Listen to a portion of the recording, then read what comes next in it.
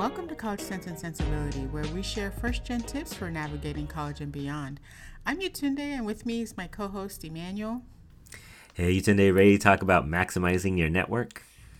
Yes, definitely. So I think we probably want to start out by defining what we mean by maximizing, right? Because there's a lot of pieces to networking. I know we've done a couple episodes already about networking, but there are certain things that we really want to push forward, especially as we enter summer and people are looking for internships. And, you know, this is such a great time to revisit this topic. So how would you explain what networking is to someone, to a student? You know, at the beginning, just to kind of, I think you're right to define networking. And I think I always look at it like an opportunity to have people that you can connect with about anything, maybe that you want to know a little bit more about. And this could be instructors, counselors, friends' parents, your friends. I think, alumni, people in the industry that you just kind of reach out for an informational interview. And I think that would be kind of how I would define networking or your network that you can start with and grow. And I feel like, honestly, it's the easiest when you're in college because everybody's kind of like usually in the same, a lot of people are in the same place. So you're able to kind of talk to each other. You're able to sometimes gravitate towards other friends, make new friends, and expand that. What do you think?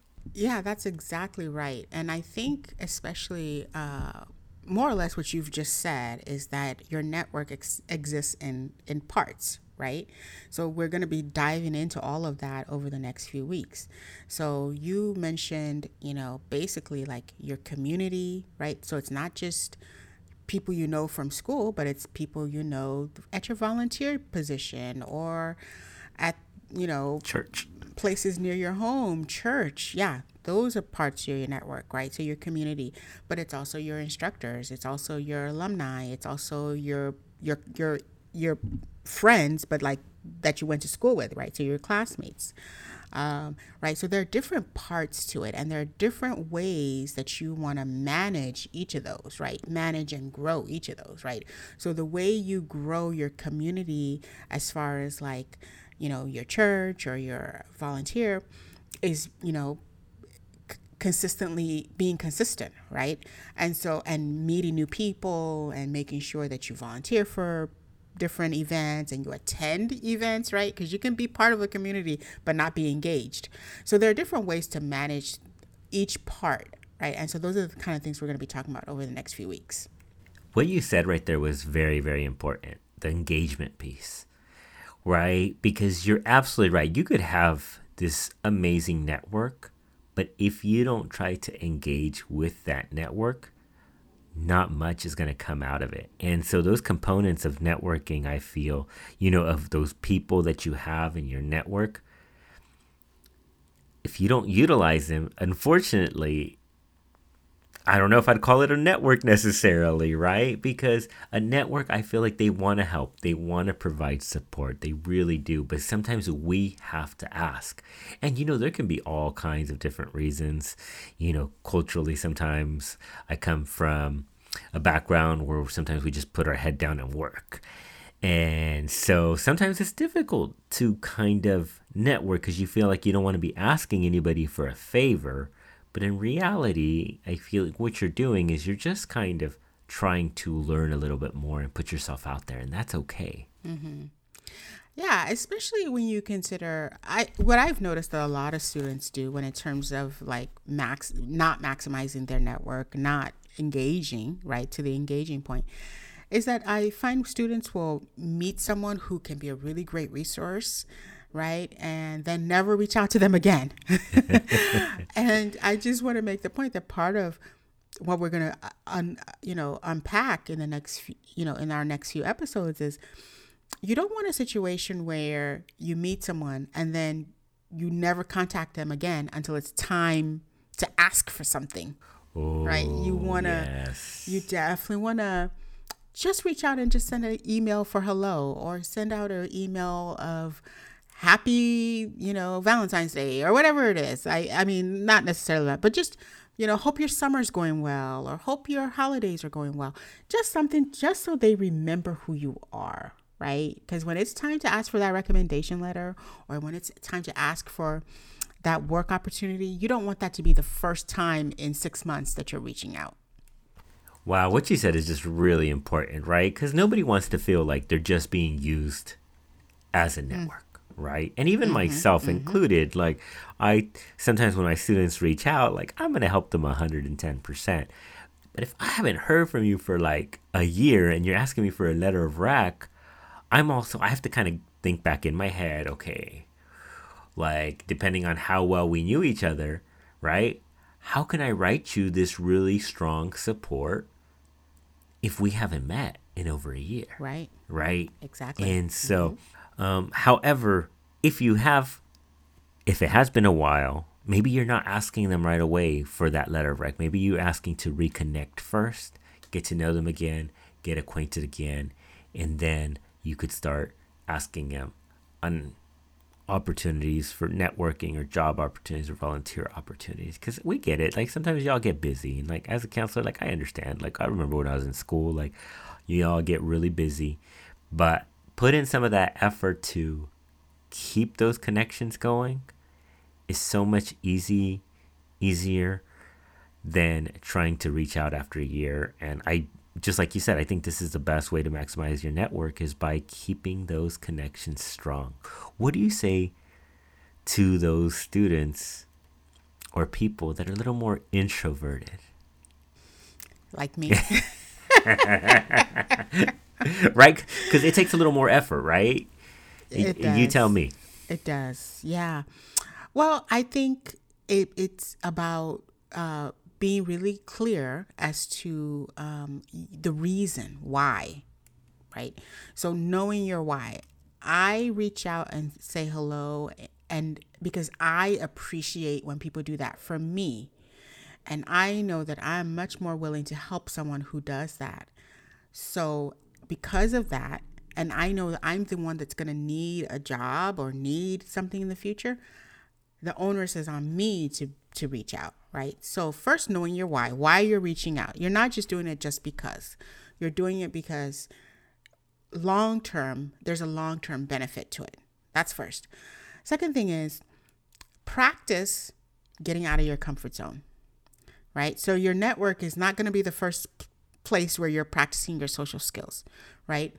Join a club, a student club. Go to that movie premiere that your school is showing, right? Where you don't have to know anyone, but you're just going to that event.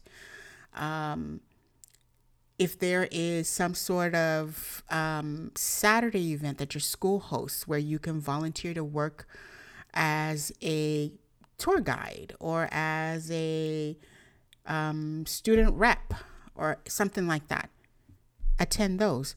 Those give you opportunities to speak to people, meet the public, meet other students without pressure of someone judging or someone getting to know you, right? You're just there just for the purpose of the event, right? So for example, our school hosts a Saturday event every single spring. And sometimes people show up who aren't even working. They're not even they're just there because, hey, school's open on a Saturday. I can guarantee you your campus offers something similar. You don't have to be there for any specific reason other than just to meet people, other than just be there. So practice getting out of your comfort zone. I would say those two things are really important if you're naturally introverted. And then I would say, it's okay to be introverted. Like most people are shy. Most people do not immediately reach out. And that's okay. But you want to practice that there are some points, some times where you'll need to. And, you want to be okay with that. Be aware of that. And that's such great advice. And I think that's part of the college experience and being able to grow and learn. Because by doing that a little bit more and pushing out yourself outside your comfort zone, I believe that's where the learning happens and the growing happens. At the end of the day, you're going to want to work after, right? Either you graduate from your bachelor's or your master's or your PhD program or your professional degree program. Like, yes, like you want to go ahead and practice that piece. I also really love what you're saying about like those different events that are on campus. I think maybe what we can do in one of our future episodes is like, how do you approach those events? What are things that students have either told us or maybe that we would do to create a new network just by going to that event, right? Because sometimes I do feel like as a student, I remember it was really difficult for me too. And for a variety of reasons, just being first gen, again, I didn't know these things. So I think it will be a really, really good opportunity to kind of, hey, let's get you, our listeners, how do we start those conversations to network? And so today, what would be your one thing for maximizing your network? My one thing would be, like you mentioned about being naturally introverted, I would say identify the one area you really want to focus on, right? So we're going to talk about the components. So I would say you want to pick out the one area you really want to work on as we unpack these components. So is it working on your personal community, right? i.e. like your church, or is it working on your school networking opportunities, i.e. your career center, right? And then really focus on that one thing. And as we talk more about it, what would you say is the one thing for you? Oh, I really like what you just said right now, because I feel like if you connect with that community organization or if you connect with that career center and you're pushing yourself, you don't have to get good at everything at one time. Exactly. So, yeah, I'm just going to go off yours. Yeah, maybe I should go maybe I should go second more often. I'm excited for this series. I think listeners, you want to download these and save them, maybe listen to them over and over again. Right? Because, oh gosh, networking, you're going to need it your whole life, y'all. Absolutely. Right? Yep. It doesn't go away. So it's just going to be for different things in different stages of your lives. And I feel like I'm saying that now. All right, listeners. So please rate, review, and subscribe. We really are looking to increase our followers. So we'd really appreciate it if y'all rate, review, and subscribe. Yetunde, do you mind letting our listeners know where they can find us at? So listeners, we want to hear from you. If anything we've said today resonates, or if you've got a question, you want to make a comment, you can find us at cc_sensibility on both IG and Twitter. And you can also email us at ccandsensibility@gmail.com. That's ccandsensibility@gmail.com. And until next time, keep learning.